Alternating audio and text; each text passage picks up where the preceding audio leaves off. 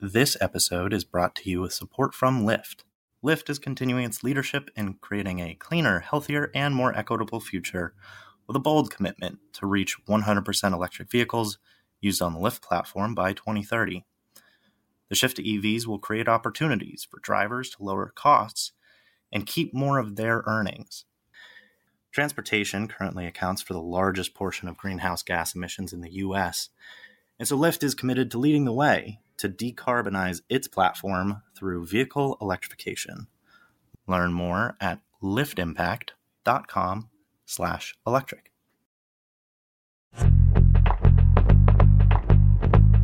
Our hope is in 2021 there will be a vaccine for the pandemic. We know there's never going to be a vaccine for climate change.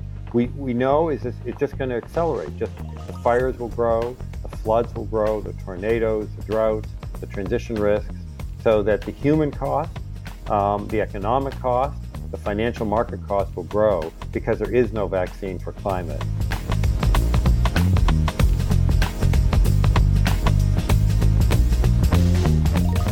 Financial regulators have a key role to play in addressing the systemic risks presented by climate change. Arguably, it's part of their mandate to safeguard financial markets and the real economy from disruptive shocks. Like the COVID-19 pandemic, climate change has the potential to wreak havoc on asset valuations and economic stability, as well as the lives and livelihoods of millions of people, particularly if these events are poorly managed. As rulemakers, state and federal regulators can take various steps to protect the financial system from potentially devastating climate-related impacts. We discuss the unique role that regulators can play in the fight against climate change in this episode of Ditched, a mini-series on fossil fuels, money flows, and the greening of finance. Brought to you by Political Climate, a bipartisan podcast on energy and environmental issues in America and around the world, presented by the USC Schwarzenegger Institute. I'm your host, Julia Piper, a contributing editor at Green Tech Media and a senior fellow at the Atlantic Council. If you listened to our last episode in the Ditched series with Justin Guay of the Sunrise Project and formerly the Packard Foundation, then you'll know that we ended our conversation on the topic of financial regulations.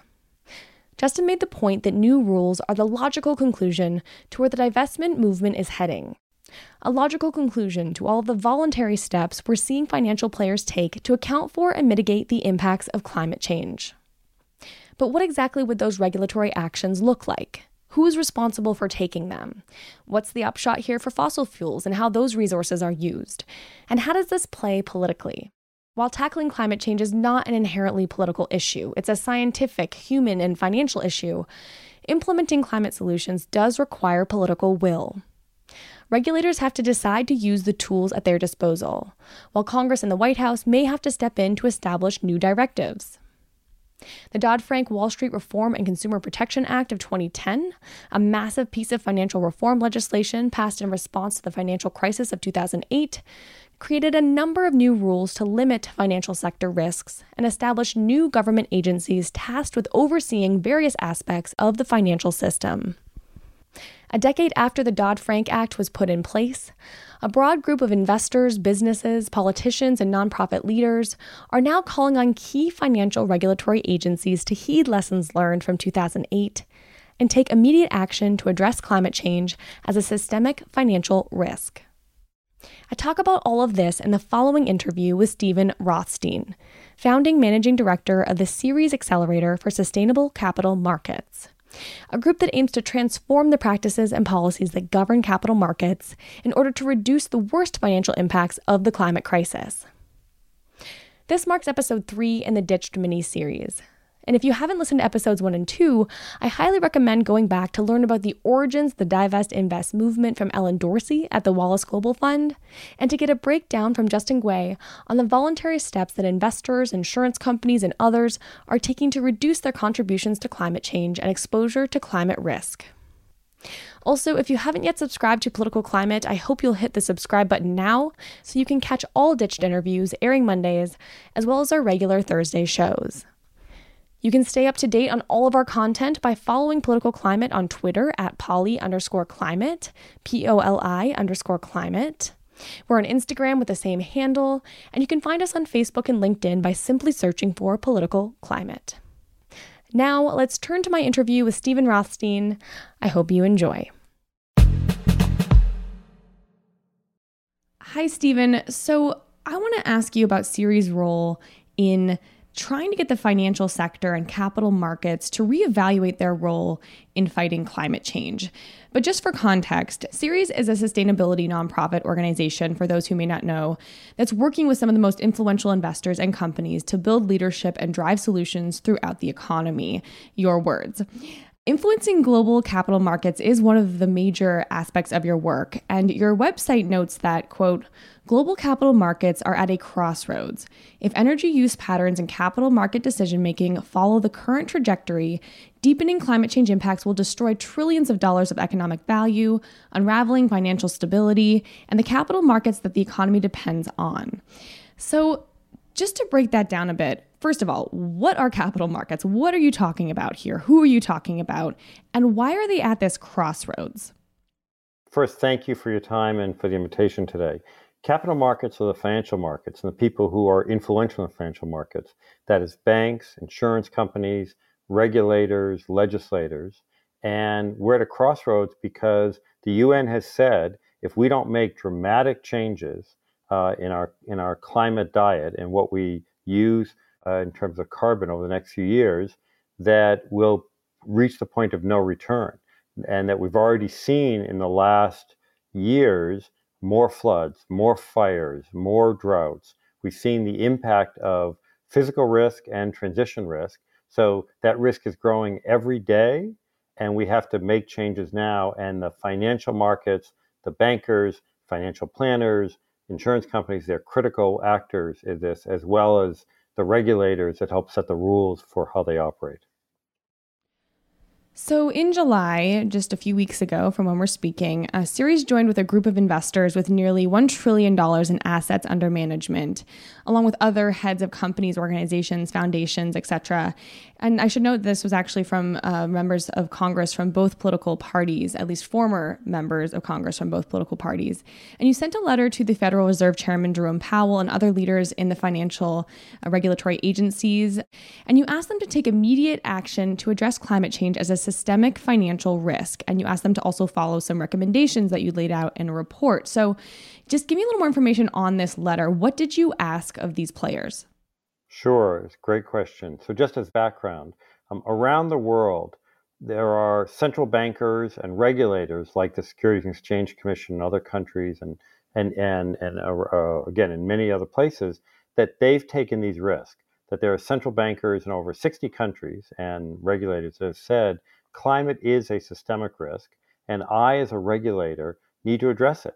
So we're basically asking regulators to do their job, that they need to think about the risks for the financial stability of our markets and insurance companies and banks. So what are those risks? Pandemic, currency risks, change in management. There's a long list of those, and they think about those. And as we've seen right now, in fact, that our banks, insurance companies are doing relatively well considering the pandemic because of the work that the banks, insurance companies have done, and the rules that the regulators have put in place dealing with the current situation. Unfortunately, we're not prepared for a risk that's even bigger, and it's going to be many orders of magnitude times the potential impact, and that's climate risk. And around the world, other regulators have taken the lead in this area. So this letter, really investors representing over roughly $1 trillion of assets, as you say, former members of Congress, nonprofit leaders, companies, and others, basically wrote to the heads of the federal and state agencies, and there are many of them. At the state level, there's banking and insurance commissioners. At the federal level, it's the Federal Reserve Bank, the FDIC, Securities and Exchange Commission, and many others, and say to them, this is something you have the authority to do today. We don't need legislation to act, but we want you to act today. And if you don't, we know that the risks that we're facing with climate change is going to grow. There are risks, and again, there's trillions of dollars of anticipated risks. Some say between $1 and $4 trillion in risk. We've already seen tens and hundreds of billions of dollars between floods and fires and earthquakes and droughts and other things. on that piece of it. So the letter asks the regulators to do their job, to think about climate as a systemic risk, and then there are a number of very specific steps from that. Yeah, when you say do their job, why isn't this already on their radar? Is it just because climate was never part of these types of financial discussions before? Is it because the public wasn't pressuring these people that you're mentioning? Because, I mean, I'm sure a lot of people don't even know who their financial regulators are at the state or federal level, maybe at the very top. But I'm just curious, why has this not been baked into their job as you describe it in the past? So unfortunately, unlike many other countries, the climate in our country has become polarized. And so that, unfortunately, like mask wearing and other things that shouldn't be. We should just be following the science and the data on that piece of it, number one. Number two, these are technical issues. Understanding when a bank examiner, how they do risk analysis for banks, it's something that's a little more technical and operational in that area. But we think it's very important. It is important to say, however, that there are great examples of leadership throughout the country. So there are states, the insurance commissioners in Washington, New York, and other places, California. So they're doing a great job already within their bailiwick. And then there are individual commissioners at the SEC or governors at the Federal Reserve who have really taken bold leadership already. So there are individuals who are caring about it. There's also many staff in these agencies that within their bailiwick are working on it. And there's a lot depends on who the leader is in terms of who the president will be. And depending on the outcome of the election, the pace of change will move a lot faster at the federal level as well. But just as the financial regulators after the last crisis of 2008, 2009, where we had the housing crisis, then we came up with a set of new rules, commonly referred to as Dodd-Frank, signed 10 years ago this summer. And those change some of the ways that the banks operate. We believe there needs to be a similar set of new rules focusing on climate, but let's not wait till after the next crisis. Let's do it today before the bad situation with climate gets a lot worse. Yeah, do you feel like the COVID crisis has really shone a light on this? I know you kind of alluded to that climate change will be much worse. But is there also maybe a specific moment now to get this on regulators' radars because they're thinking about a green recovery or just any kind of recovery from the pandemic? So how does the pandemic inform how you're working on this issue? Absolutely, Julia. It is a unique moment in a variety of ways. First is we obviously can't ignore and need to focus on the people who are in their lives and livelihoods are affected today. And we as society need to do everything we can to help them. And that's important. But while we're doing that, we also need to prepare for the next cycle. And what this has shown is three things. First is what we're in the middle of now, Julia, is a nature-based crisis that has caused, among other things, the market calamity, the economic loss, the dislocation, people working from home, the unemployment, all those things we all know about. So it shows what the power of Mother Nature. Second is it shows the power when we don't plan. And we and many other countries, unfortunately, didn't plan properly for this. And some would say we're still not planning properly for that. And so there are issues with the planning process. And third is, I think it does open all of us up to being a little more understanding of when the unexpected happens, when the proverbial hits the fan, so to speak, and that we have to prepare for those risks more. So my hope is that while in the short term, we help those that are hurt by the pandemic, that we're also preparing for the next crisis in climate and getting ahead of it and putting some of these things in place. If we put these rules and regulations in place now, if banks and insurance companies change, it'll change the entire economy because every big business, every medium-sized business has a banking relationship and has insurance. So we're really affecting the entire economy, not just the financial sector. And two, will give us time to make a transition. We know that making a crisis, making an immediate transition, like when we all had to stop working in the office right away, was very hard and very dislocating. If we start today disinvesting from high carbon, high emitting facilities and transition over the next few years quickly, but transition, that it will allow the economy to stay strong while we do that. And there also is great opportunity. I mean, in terms of what's the fastest area of job growth, it is in renewable energy prior to the pandemic. And so this is not just a challenging story, there's also a big opportunity from an investment and job creation perspective. So, what would you have these financial sector players do? I know you have a report that lays out 50 recommendations aimed at different actors across this landscape. It's called Addressing Climate as a Systemic Risk, a Call to Action for U.S. Financial Regulators. Again, 50 recommendations there. Could you just pull out a few and tell me what you think would have a lot of impact? Sure, absolutely, Julia. So, and the reason we have 50 is because there are a lot of regulations. It is complicated. H.L. Mencken, the writer and an author, once said, for every complex problem, there's a simple answer that's always wrong. So this is a complex problem. But there are a few key benchmarks to this. The first is to have each agency at the federal and state level identify that climate is a systemic risk. It sounds like a pretty basic thing.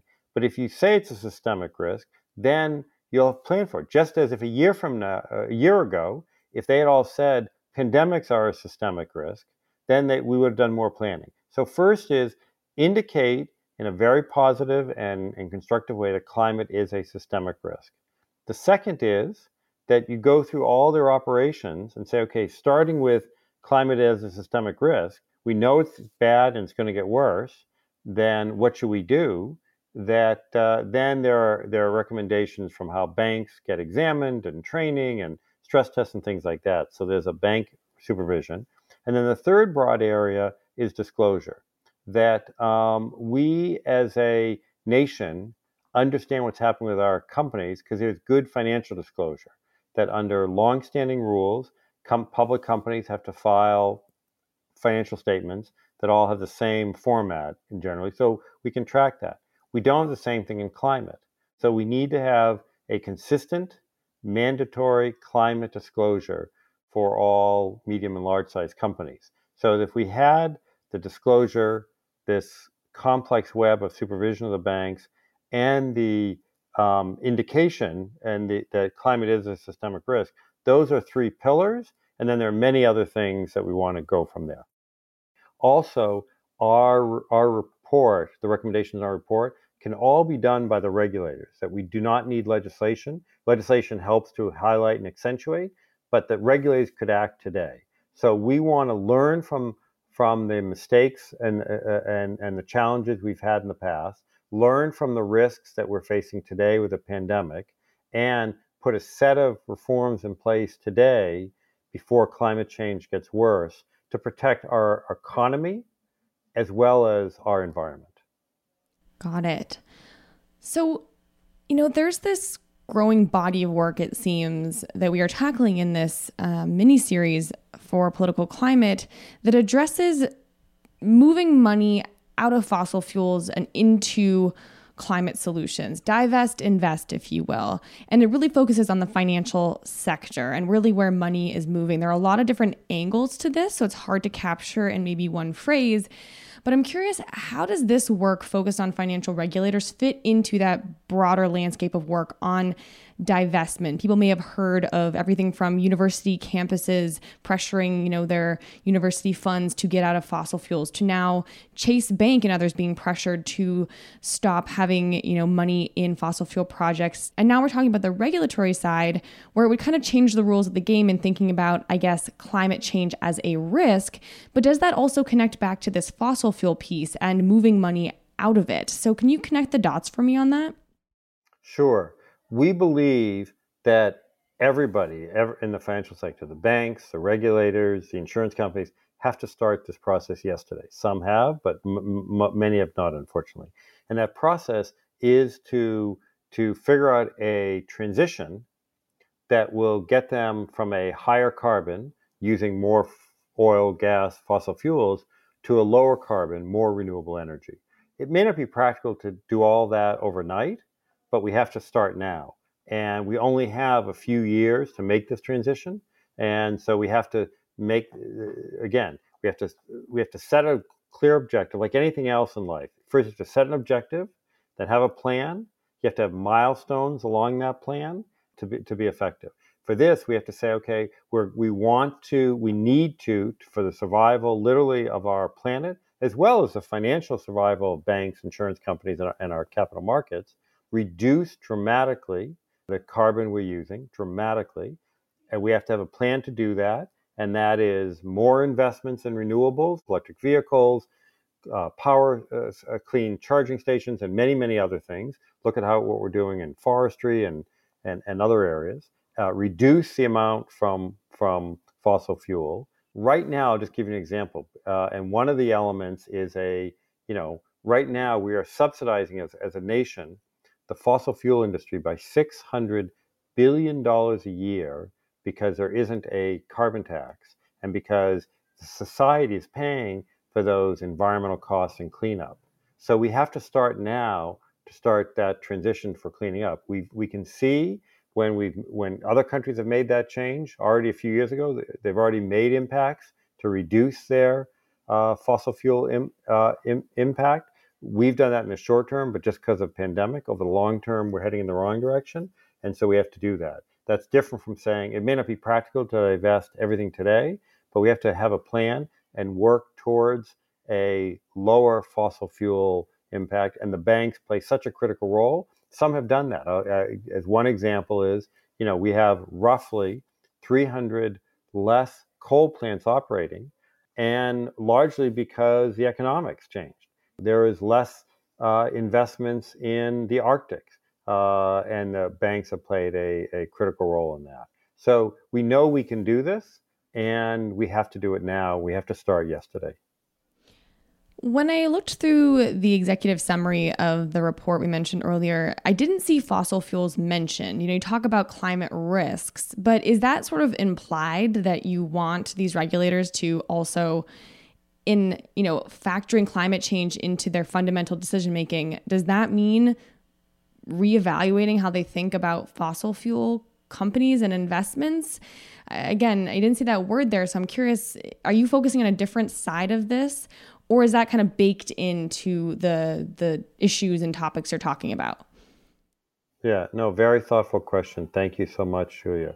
It is fossil fuel, but it's not just fossil fuel companies. But just talk about fossil fuel companies for a second.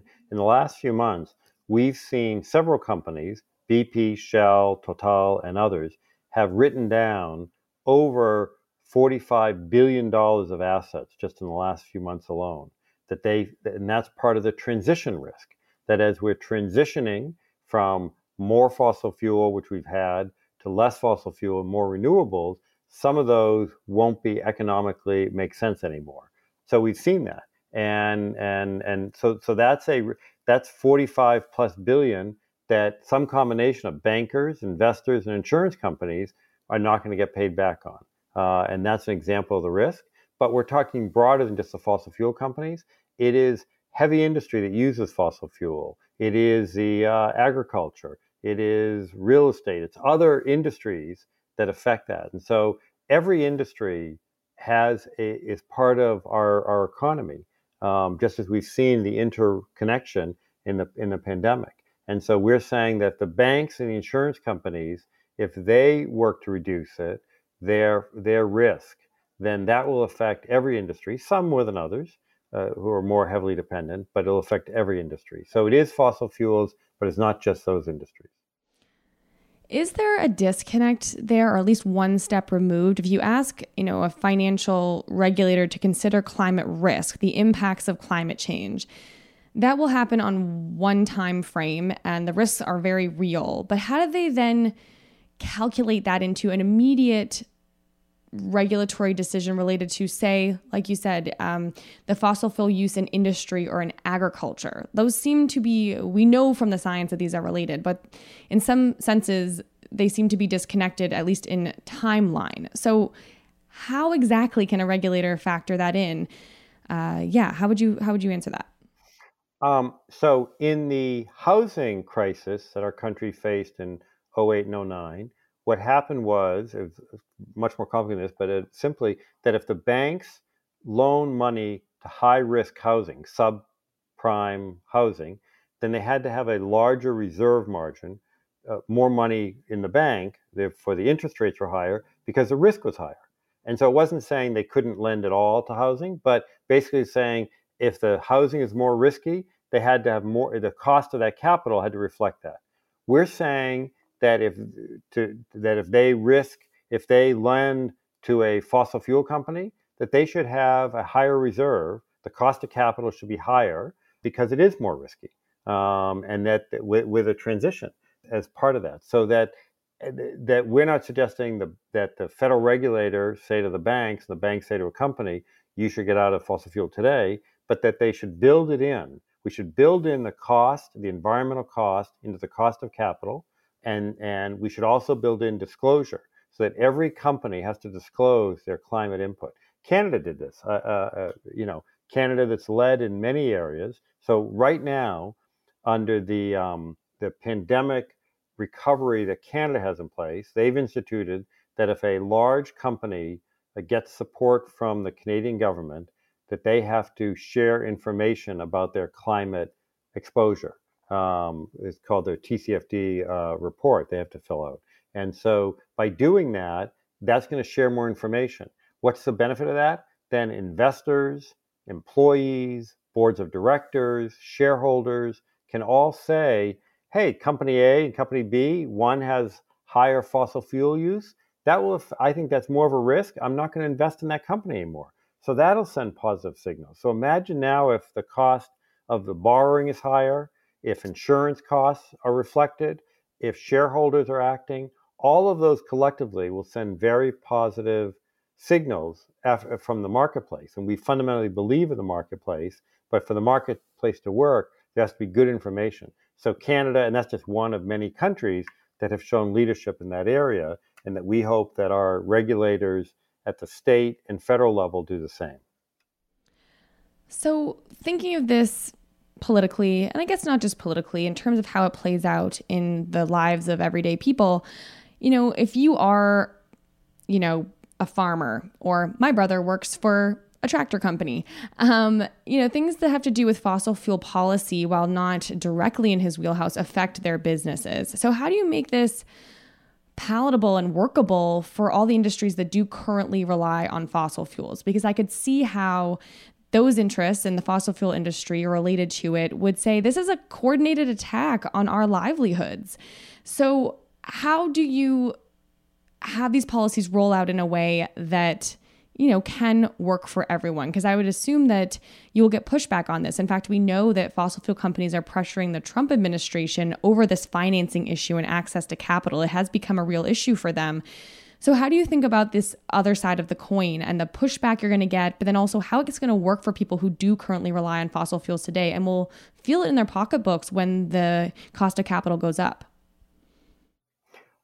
Mother Nature has shown the power of Mother Nature just with this awful pandemic that we're all facing.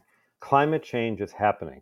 It is a fact. And the report that we issued that you highlighted has over 200 citations, many of them highlighting the statistics. So I won't go through all of them now, but the risks are we could have, if we do nothing, tens of millions of what's called climate refugees, people who can no longer live in their homes or work in their businesses because it's underwater, because of fire, because of floods, because of other natural disasters.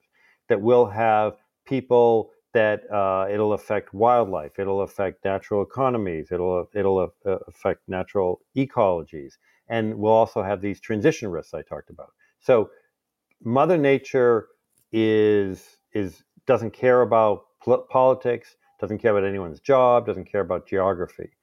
We've seen that with the pandemic. What we're trying to do is to help your brother, the farmer, and others by giving time to make the transition. We as a society have two choices. We can either wait and have the ostrich approach and wait for the crisis to even hit us even more, and then we will react, and some people are going to be hurt a lot more because we're not going to have time to make a transition. Or we can again, there's great work being done, but we can build on that and accelerate that change today, not tomorrow, literally today. We can do that. And then, yeah, build in the price. It will affect people, but it's affecting people now anyway. And then it'll affect people less, so that farmers and people in heavy manufacturing and industry will have a transition time to work through it. I was just reading about a green cement company and the work of farmers. So there's so much creative work being done in many sectors of what's called the real economy, but all of that needs time to be absorbed. So we're trying to do it to support all those sectors of the real economy. What do you think is the biggest barrier to this work in the near term? You mentioned there's actions we can take today. What do you think is blocking those actions from being taken immediately?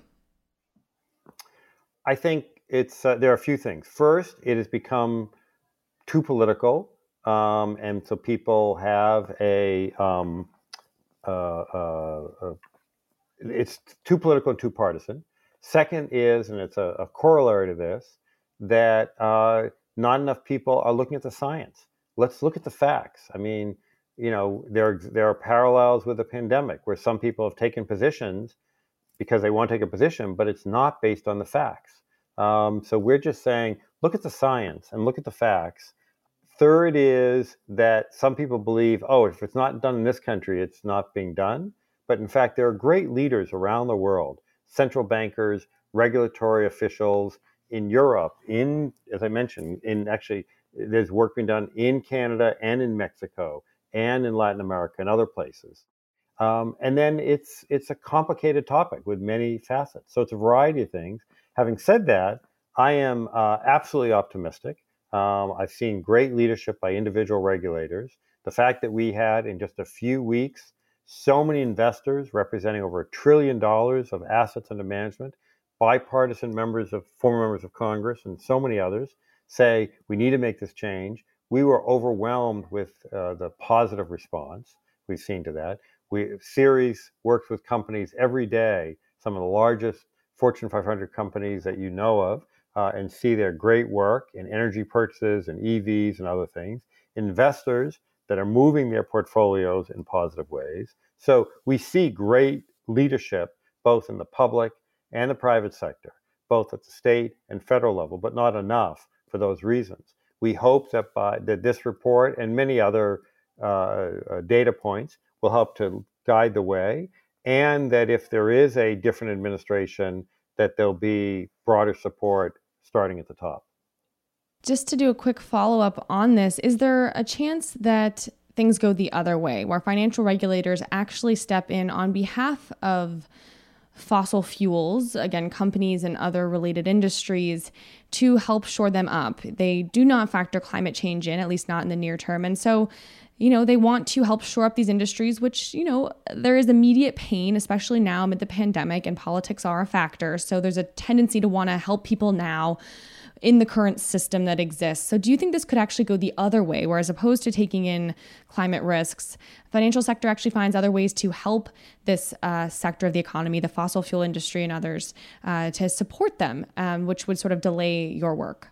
Absolutely. And in fact, it's happening. That right now, under the Federal Reserve Bank, that has great power and authority, and they're using it now during the pandemic, has many programs to help different sectors in our economy. But they have one element that's focused on the oil industry, and that we think that they have, and we're not the only ones, many other people have written and talked about this, that we've guaranteed hundreds of billions of dollars to loans to oil companies and other companies that are at a very high risk, both financially as well as environmentally. And we've argued in this report that when the Federal Reserve makes their decisions now, they should, A, require climate issues to be disclosed, but they should also think about those risks, because these are obligations for the taxpayers. And if an oil company, aside from the environmental damage that they can cause, financially, if they can't survive the transition, just as some housing companies couldn't during the housing crisis in 2008, that's a bill that the taxpayers are going to have to pay, because in terms of the Federal Reserve guarantees. So that it's important both from environmental but also from a financial perspective. So yes, there is risk now, and we're not the only country. That there are other countries that have taken these steps in a negative way. But there are also, when you look at the recovery efforts around the world, the EU, for example, passed the European Union passed a green recovery program that includes a significant investment in green technology as part of that, as a way to create more jobs. There's a lot of discussion in Congress about an big infrastructure bill. I don't know when that'll happen, whether it'll be this year or early next year, but whenever that happens, the question of, are we rebuilding the roads the way we're building? Are we building more bike lanes in areas? What about buses? Are we doing charging stations? So how are we solidifying the current trajectory, or as we invest literally trillions of dollars that were not in our economy, are we using those to help build a green future that is not just it's good because it's good for the environment, but it'll create an enormous number of jobs and further diversify our economy. So yes, there's a risk of doing some of that now. It's some of that's happening, but we also think there's signs, what I call green shoots, green opportunities growing. We've seen in other countries, and I hope we'll do it in our country. This is a perfect example that depending who wins the presidential election, I think that'll have a big impact on what the infrastructure bill looks like. So it sounds like we are really at a crossroads, as we mentioned at the beginning of this conversation. We're facing an enormous challenge today as a country and the worldwide in terms of the pandemic. It has affected people's lives and livelihoods in untold ways, and it's heartbreaking. And our thoughts and prayers go to all those people. And some people say, well, it can't get worse. Well, in fact, climate change would be worse. It would be bigger. It would be longer term. And our hope is in 2021 there will be a vaccine for the pandemic. We know there's never going to be a vaccine for climate change. We know it's just going to accelerate. Just the fires will grow, the floods will grow, the tornadoes, the droughts, the transition risks, so that the human cost, the economic cost, the financial market cost will grow because there is no vaccine for climate change that we're seeing all the day. That's why we need our financial regulators at the state and federal level to take action today to understand that climate is a systemic risk, to identify it, and put steps in place within their broad authority. Great. Stephen, thanks so much for speaking with me. Thank you so much. Really appreciate your time and thoughtful work, and appreciate all the work you're doing on this series and others to share so much good information.